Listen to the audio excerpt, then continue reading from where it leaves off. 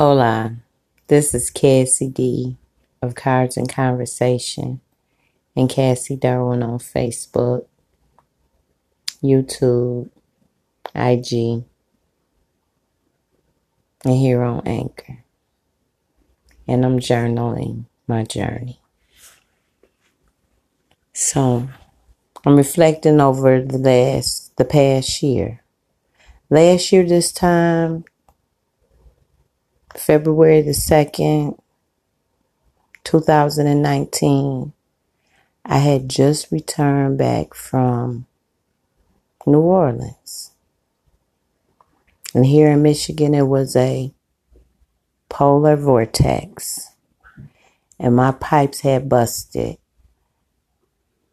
And that means that my pipes had ran from January the 29th until February the 2nd. So I was so excited after I got off the plane to get home and do my thing. I needed a smoke because I really didn't smoke when I was in New Orleans because I really didn't know anybody. And the bodies that I was with really didn't smoke with me. So I couldn't wait to get home to smoke. Funny thing about that, when I pulled up to my house and got to the front door, I heard something running.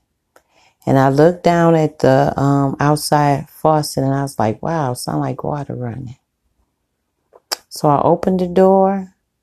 And when I opened the door, I stepped in water at the living room door. Almost covered my boots. The farther I went into the apartment, the higher the water was. By the time I got to the kitchen, it was covering my feet. So I knew I had to go to the basement and shut off the main valve. It was so cold in there. It was freezing cold.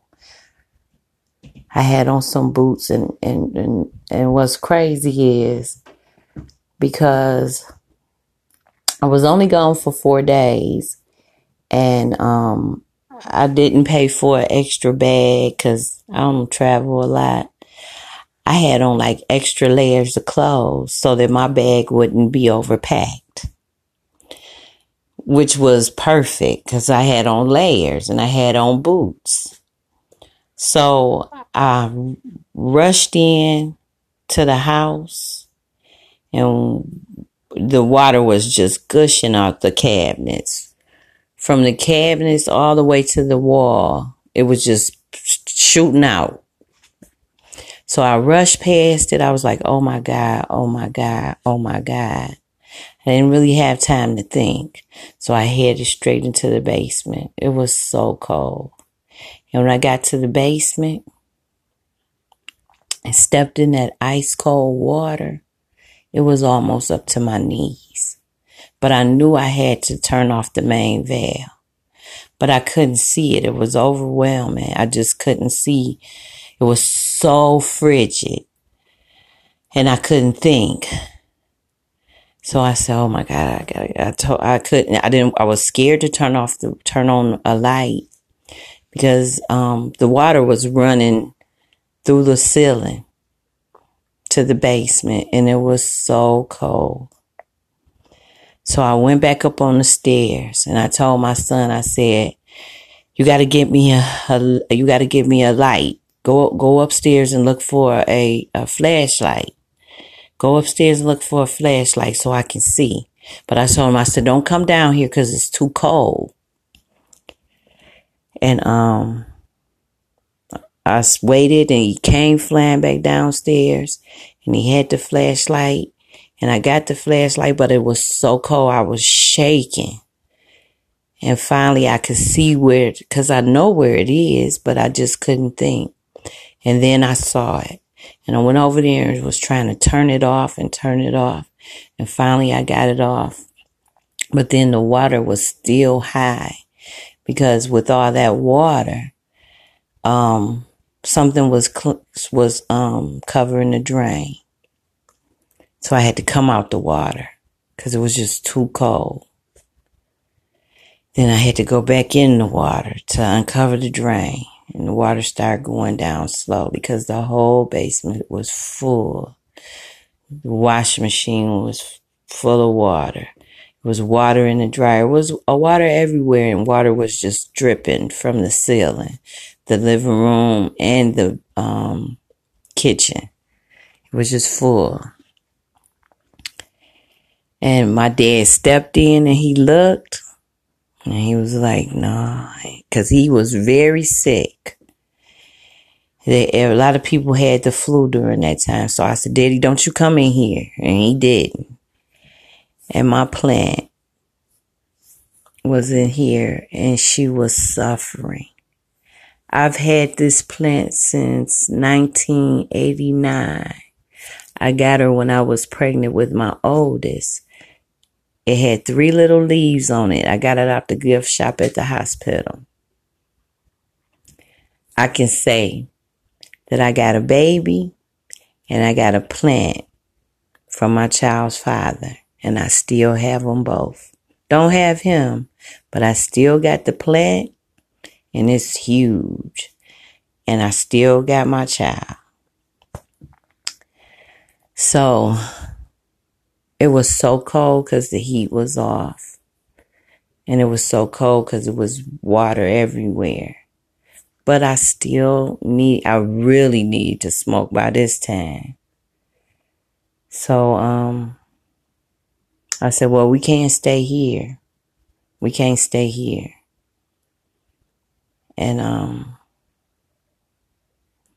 I packed up my bags and took them back outside and went and got my car and had called somebody to take my plant to my mother's house because she was suffering. She was suffering. Took her to my mother's house. She started losing leaves. I was hoping she would make it, and she did. So, we went to my sister's house to stay because I knew I could smoke there. So we went over there, but even now, talking about it, I got chills. It was just that cold.